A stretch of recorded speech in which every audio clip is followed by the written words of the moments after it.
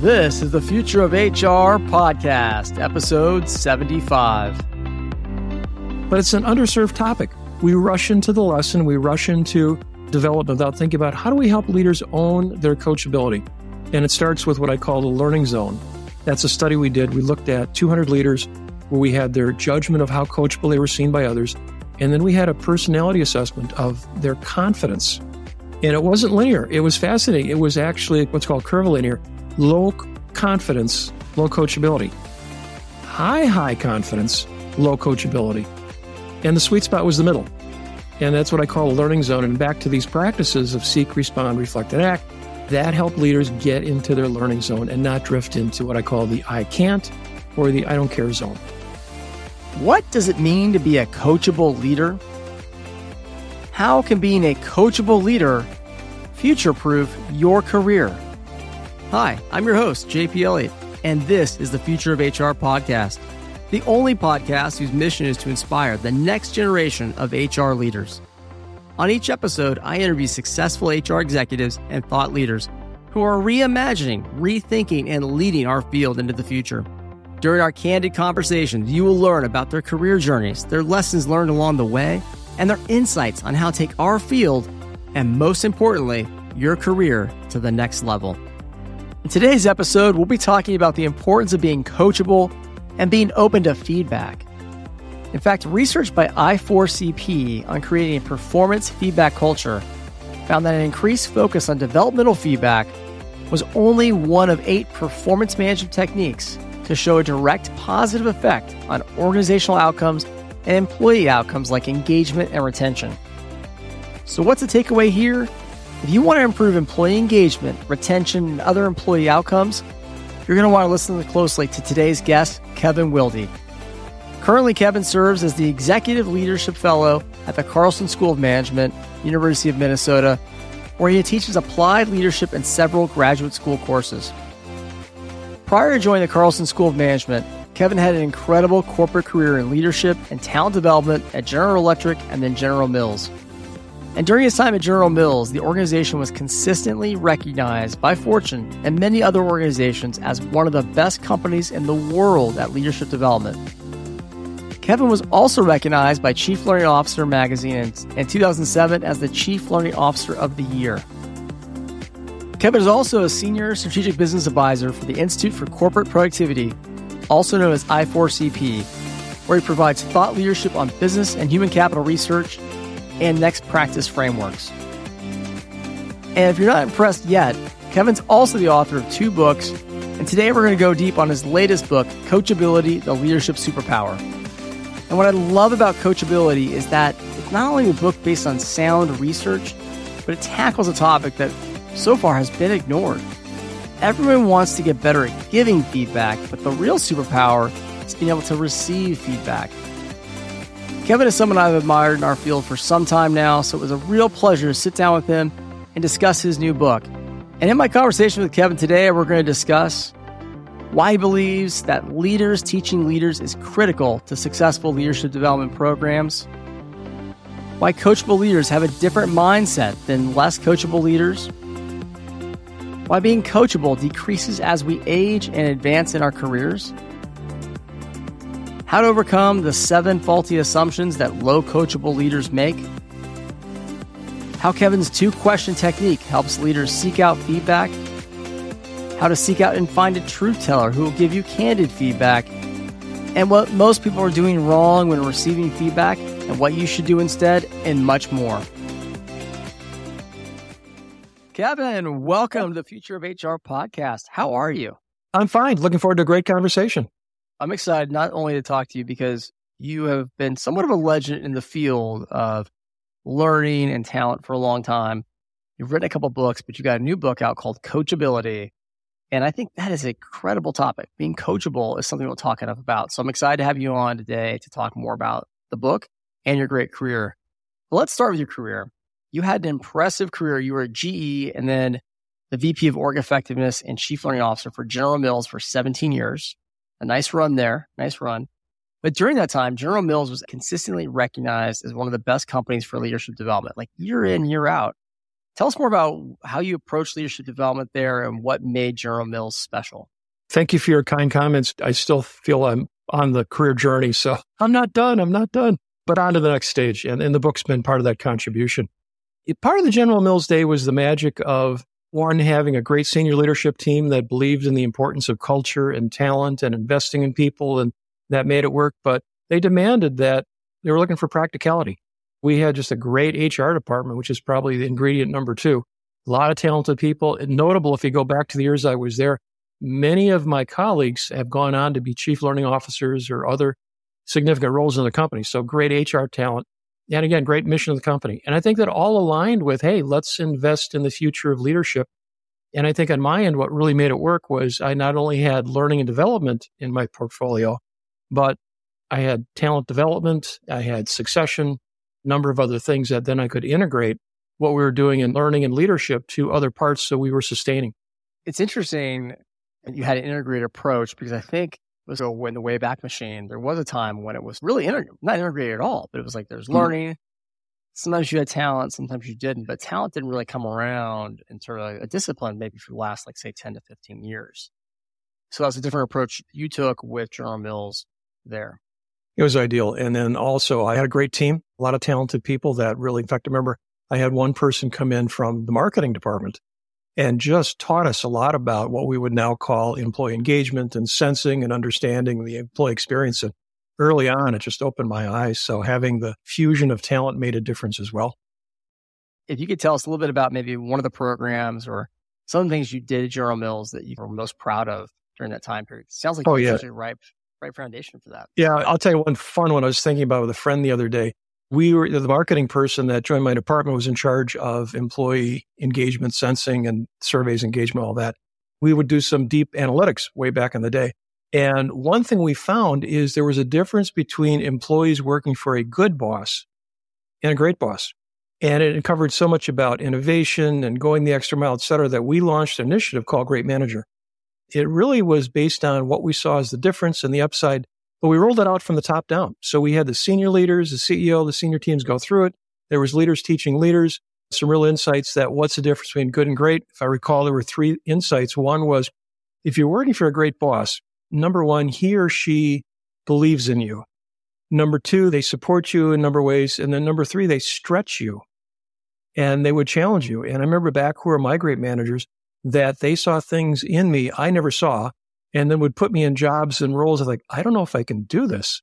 But that accountability, that stretching was part of it. So we rolled it out in the company. The other thing we did was so fun was we brought in addition to the classroom, the 360s and all that, we brought in theater. So we brought in a guy out of New York, Scott Act. He's got a company called Leadership Masters. I can highly recommend it. He essentially brings leadership to life through theater.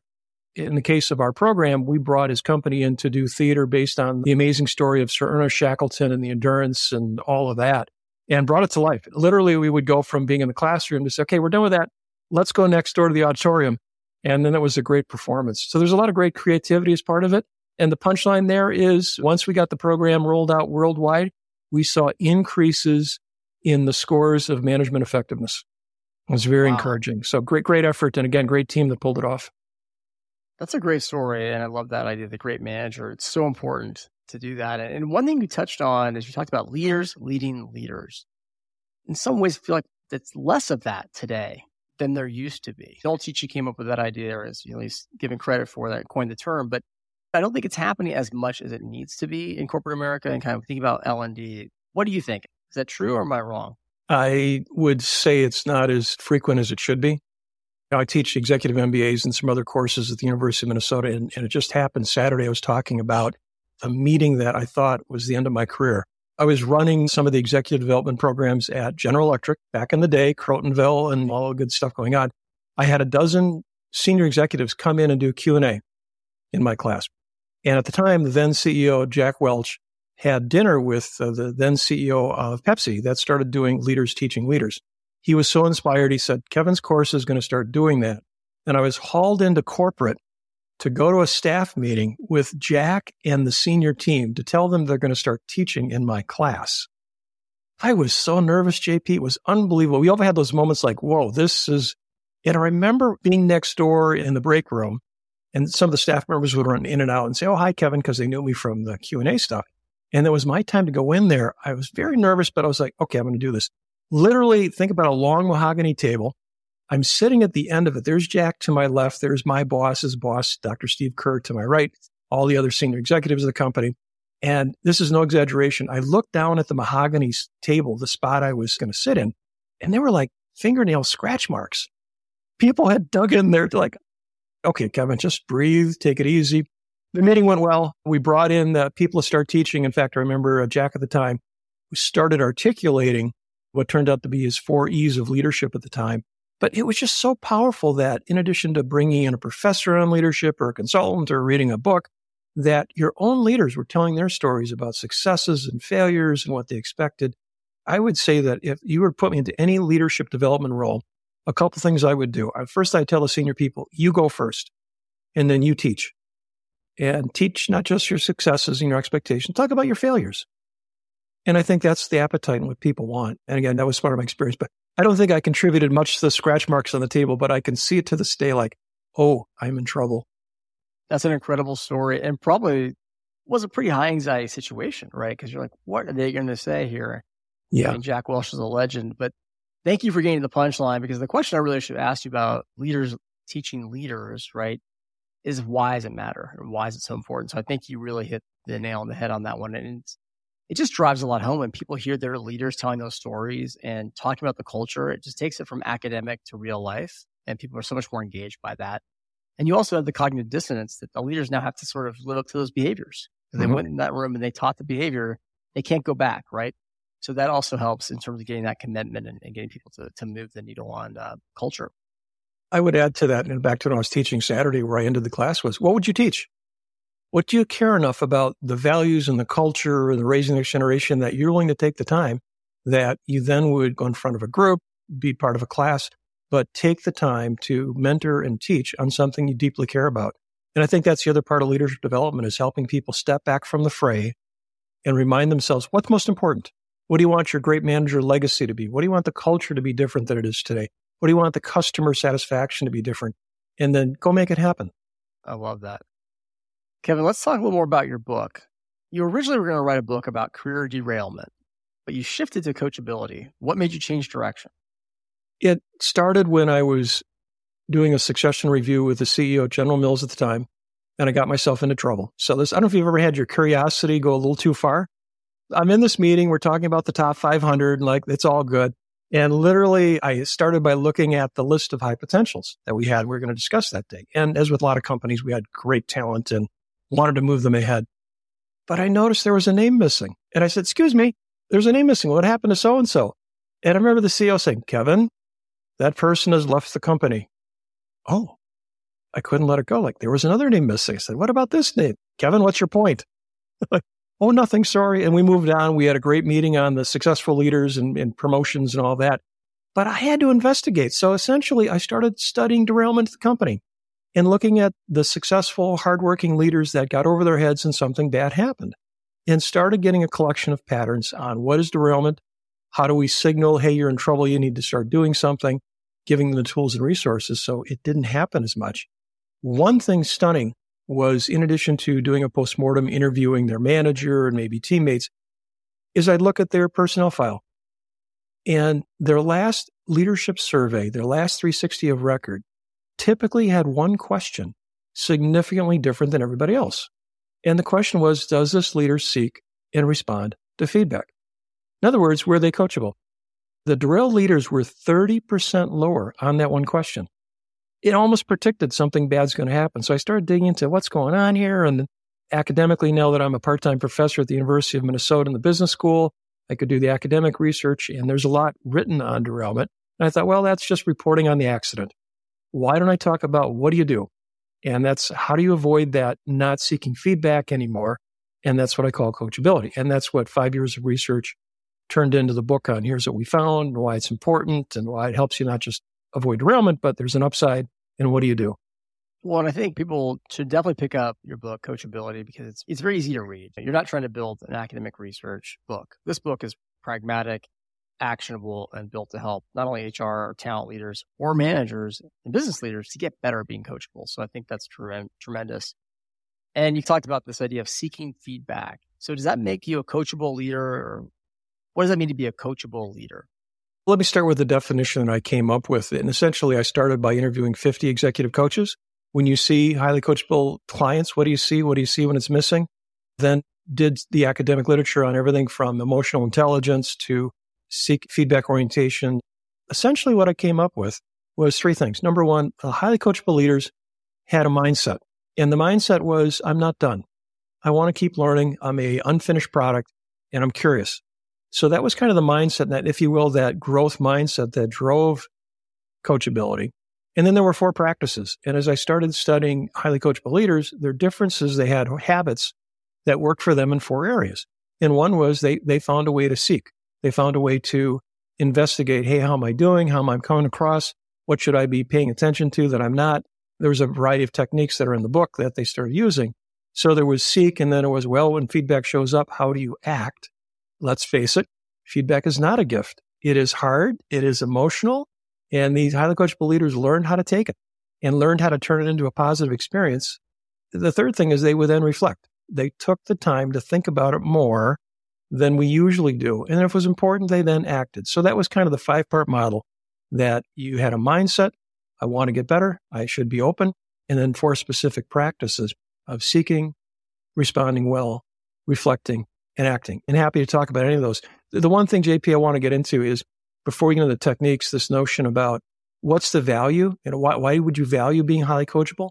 Again, there's a big upside on what I found is highly coachable leaders. The academic literature would show higher levels of performance, higher levels of employee engagement, higher promotability scores. I saw one study that angel investors are more than willing to invest in highly coachable entrepreneur startups. Statistically, there are stats that show that if you are seen as a highly coachable salesperson, you're more than your peers to achieve your sales goal, and on and on and on. But it's an underserved topic. We rush into the lesson. We rush into development without thinking about, how do we help leaders own their coachability? And it starts with what I call the learning zone. That's a study we did. We looked at 200 leaders where we had their judgment of how coachable they were seen by others. And then we had a personality assessment of their confidence. And it wasn't linear. It was fascinating. It was actually what's called curvilinear. Low confidence, low coachability. High confidence, low coachability. And the sweet spot was the middle. And that's what I call a learning zone. And back to these practices of seek, respond, reflect, and act, that help leaders get into their learning zone and not drift into what I call the I can't or the I don't care zone. I love that learning zone. We all should be in the learning zone for our entire careers. Like, we're always so much to learn. And it doesn't matter where you're at in your career. I feel like you can always get better. You have to seek that feedback out. I am curious though, Kevin, as you talked about kind of those high confidence folks that maybe aren't coachable. What does the research say? I mean, is coachability just a trait? Are some people coachable and some people just not coachable? Yeah, I did dive into that. And I did talk to some experts in the field, particularly in the field of coaching, say, do you ever have clients? It's like, no, not coachable. I come down the side of, there are times when all of us are not coachable. And then there are times we are. And back to the, how do you operate more and help people get more in their learning zone is helpful, but it's tough. One of the studies we looked at, we had a database of 100,000 leaders. We're judging their 360 feedback from others on are they coachable or not. And it declined. It declined as you advance in level, and it declined by age. So over a certain age, like, it just gets harder. So I'd say one of the dynamics is early in our career, yeah, we're sponges, we're open, people know it, they want to help us out. And to some degree, we earn our success, and then we become victims of our success. And we get really, really busy. And sometimes the world treats us in a different way. So sometimes it's not just our traits. And I found that there are some traits that are helpful. Correlate openness to experience is a positive trait. Being overly structured is a negative trait. And you just got to work a little harder. And then the environment. Sometimes if it's highly competitive, it's toxic, it's hard to seek feedback. But again, you got to find ways to figure out, what am I doing and how could I do it better? But in many cases, that's self-imposed, that we define the environment to be not feedback rich when it really could be. Interesting. We probably have to have a psychologically safe environment as well, sometimes to ask for that feedback or feel safe enough to get that feedback. But to your point, there's signals all around us all the time that we be paying more attention to. right? That we're getting from our boss, from our peers, from our team. We just have to be more aware of it. You did talk a little bit about the decline and kind of the assumption that low coachable leaders, as they maybe progress in age or further in their career, are less coachable. And in the book, you talked about the 5 faulty assumptions of low coachable leaders. And I thought it was just very clever. And I wanted to see if you can talk a little more about a few of those faulty assumptions that people make that keep us from being coachable.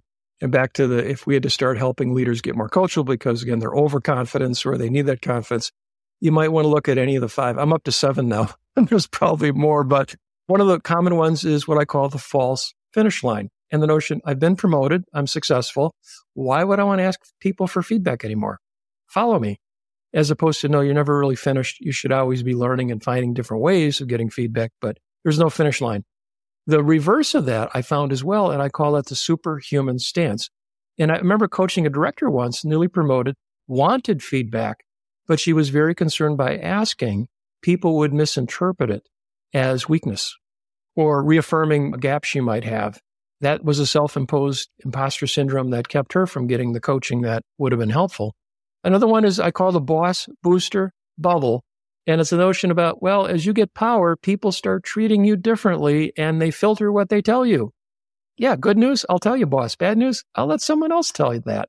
And again, for most of us, we know there's 2 sides to the story, but over time, we can be seduced and, hey, I haven't heard anything bad about me lately, or it's all good, so I'm going to charge ahead, as opposed to saying, no, I better reach out and learn more.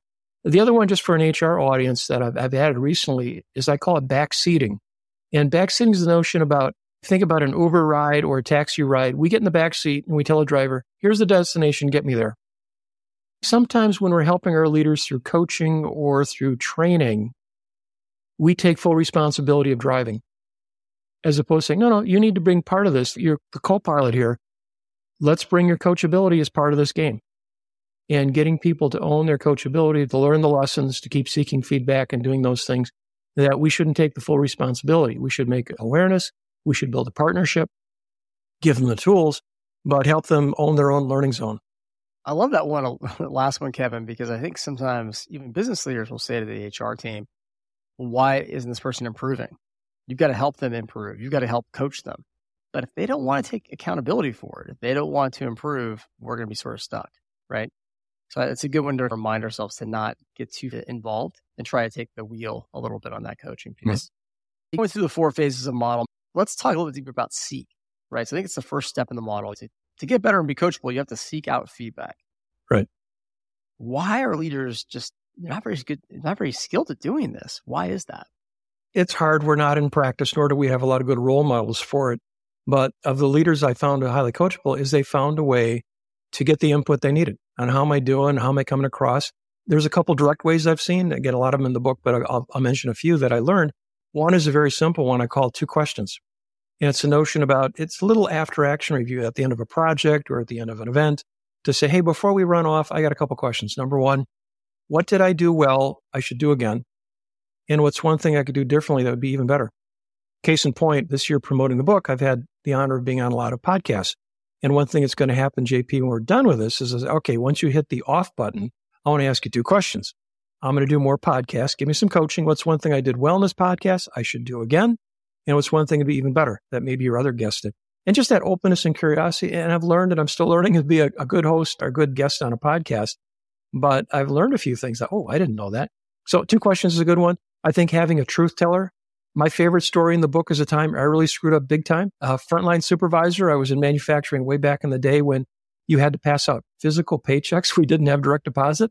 I thought this is the most boring thing in the world. And then I was going from station to station, giving my employees their paycheck. I would make a little joke, hey, JP, big money, here you go. Or, hey, don't spend it all at once. Or did you earn it? And I thought I was the funniest supervisor in the plant.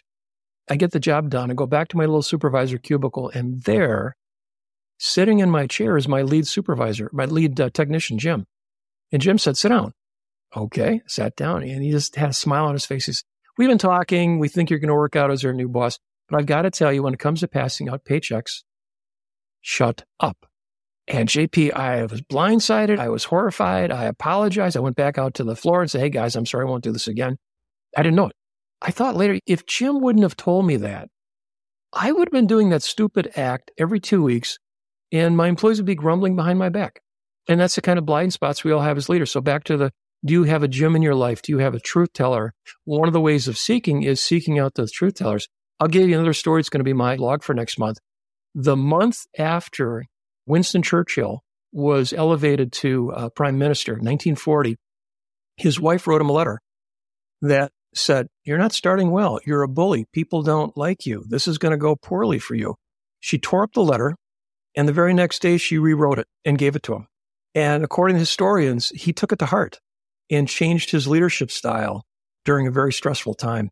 And I just love that story about truth tellers, or what I call signal catchers, and being open for that. But in my class, they'll say, "Hey, who's your truth teller?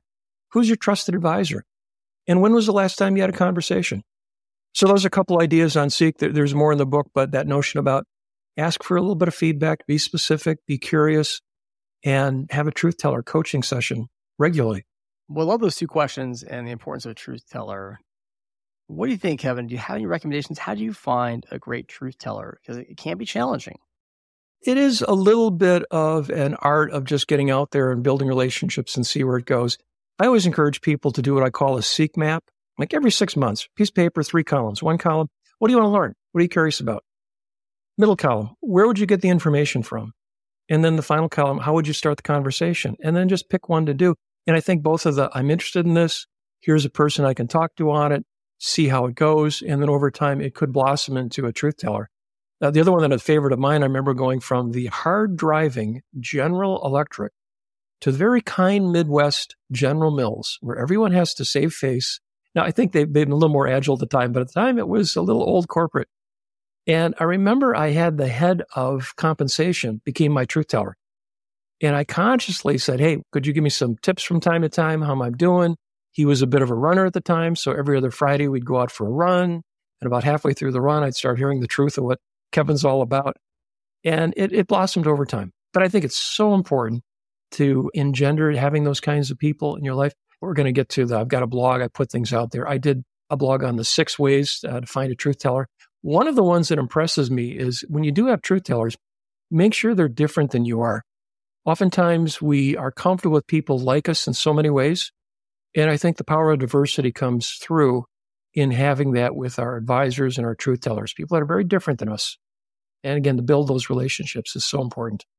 That's a really important point because they bring a different perspective that we just aren't going to have, right? And that's when you really can have some big insights because you're like, I just didn't see the world the way they're seeing that world. And that could be diversity of thought, backgrounds, et cetera, like you said. And I will give a shout out to VPs of Total Rewards in the world. I've always had a great relationship with VPs of Total Rewards and found that they're pragmatic, truthful, obviously fact-based, and just have almost had some of the best relationships I've ever had in HR with those folks who I think, to your point, are very willing to tell you the truth and how they see it. So maybe it goes with the job and making some tough calls on numbers.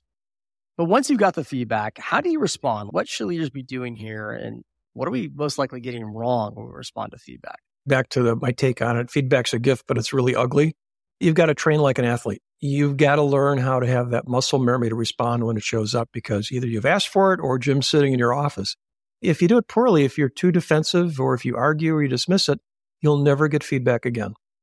What I learned, my friend, this is Scott Eck from Leadership Masters, that he was a professional actor for many years in New York and on television. And he taught me about when you get into the acting profession, at the end of a rehearsal, the director will give everyone a note or feedback. Here's your body language. Here's how your lines came across. He said, the first thing you learn as a professional actor is how to take a note. And I think about an ego-driven profession, like, yeah, that's pretty amazing. So I always see it as if feedback's coming your way to get into a mindset of openness, like, I'm just taking a note. I need to listen well. I need to understand it. I need to affirm the relationship because it's really risky for the other side to give me feedback. And then I can judge it later. I can think about it. I can ask for examples. I can follow up. But at the moment, it's like, I've got to get myself into a listening mode.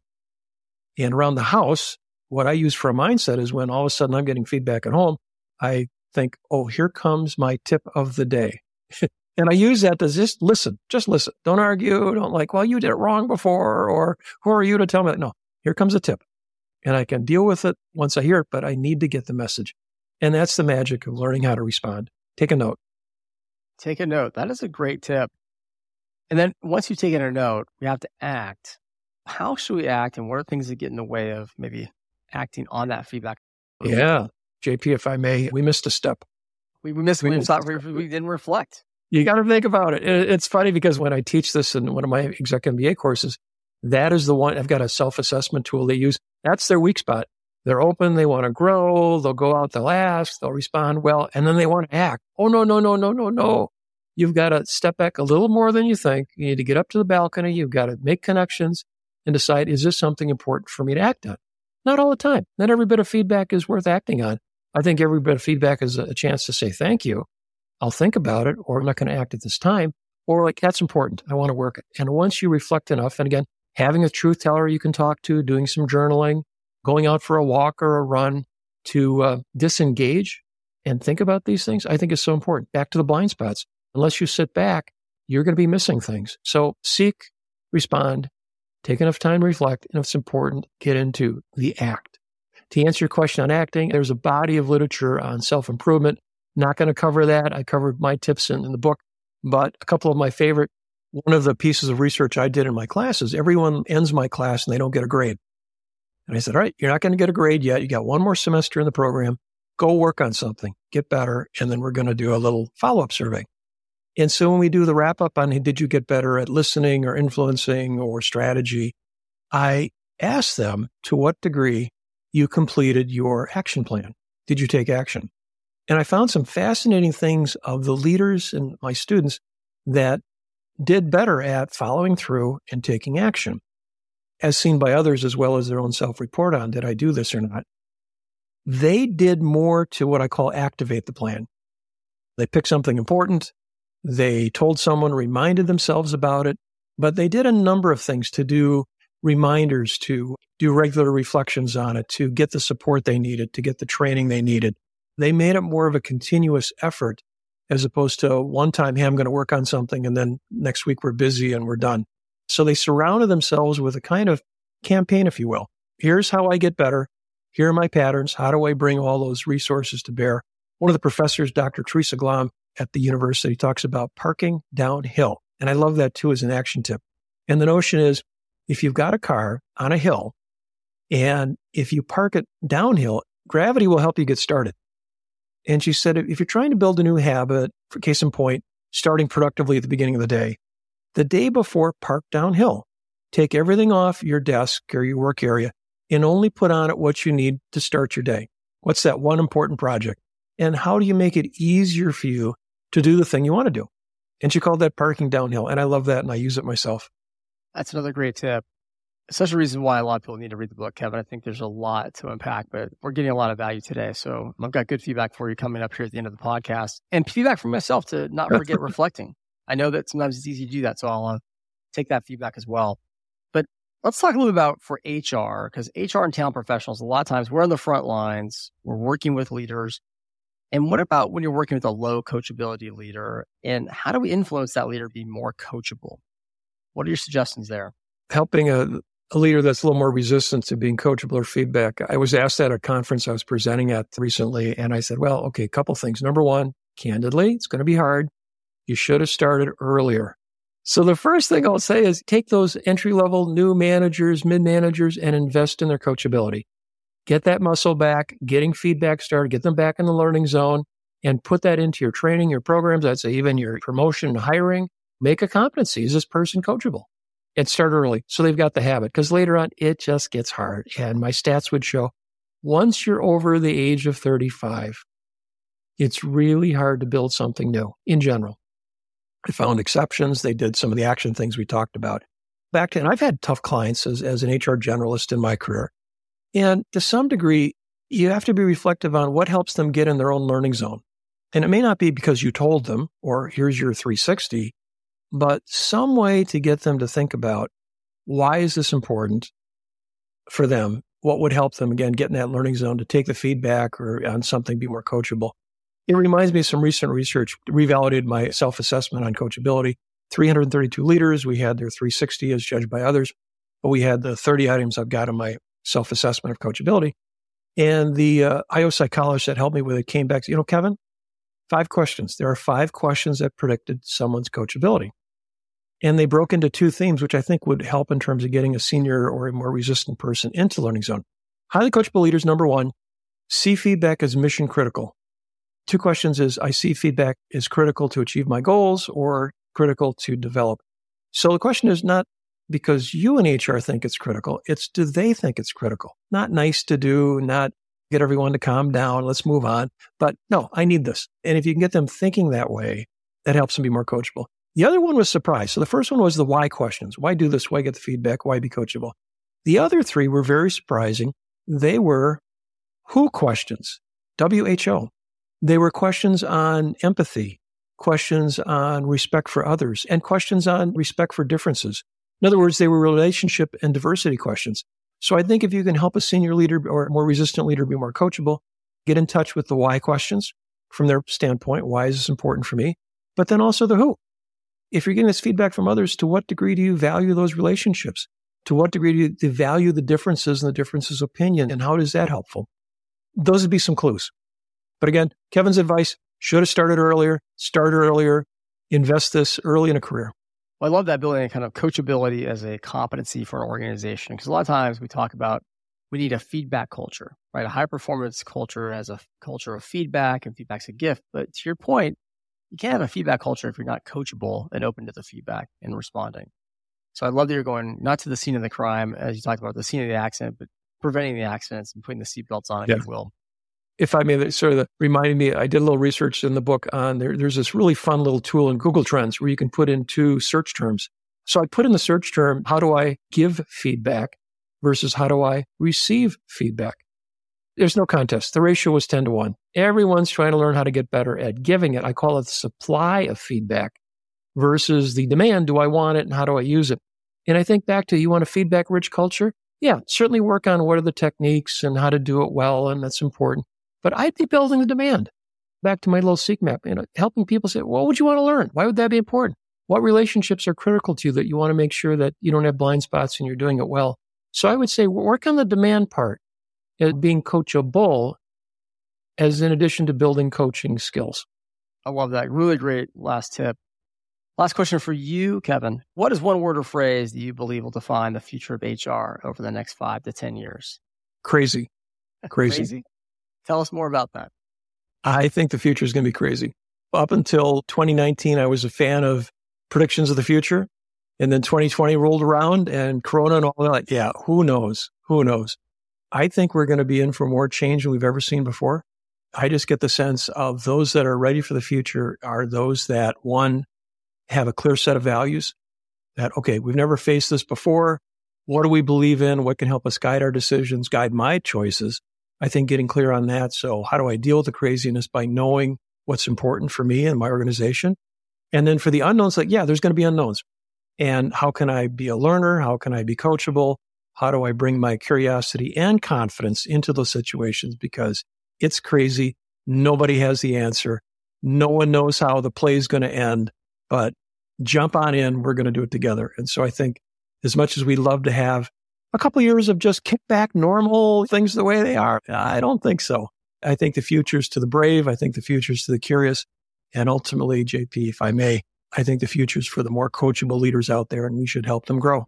Kevin, great answer. Thank you for your candidness, because I think you're right. There's a lot of crazy in the world. But if you're coachable, hopefully we can overcome that. So thank you so much for being on the Future of HR podcast. Awesome to talk with you today.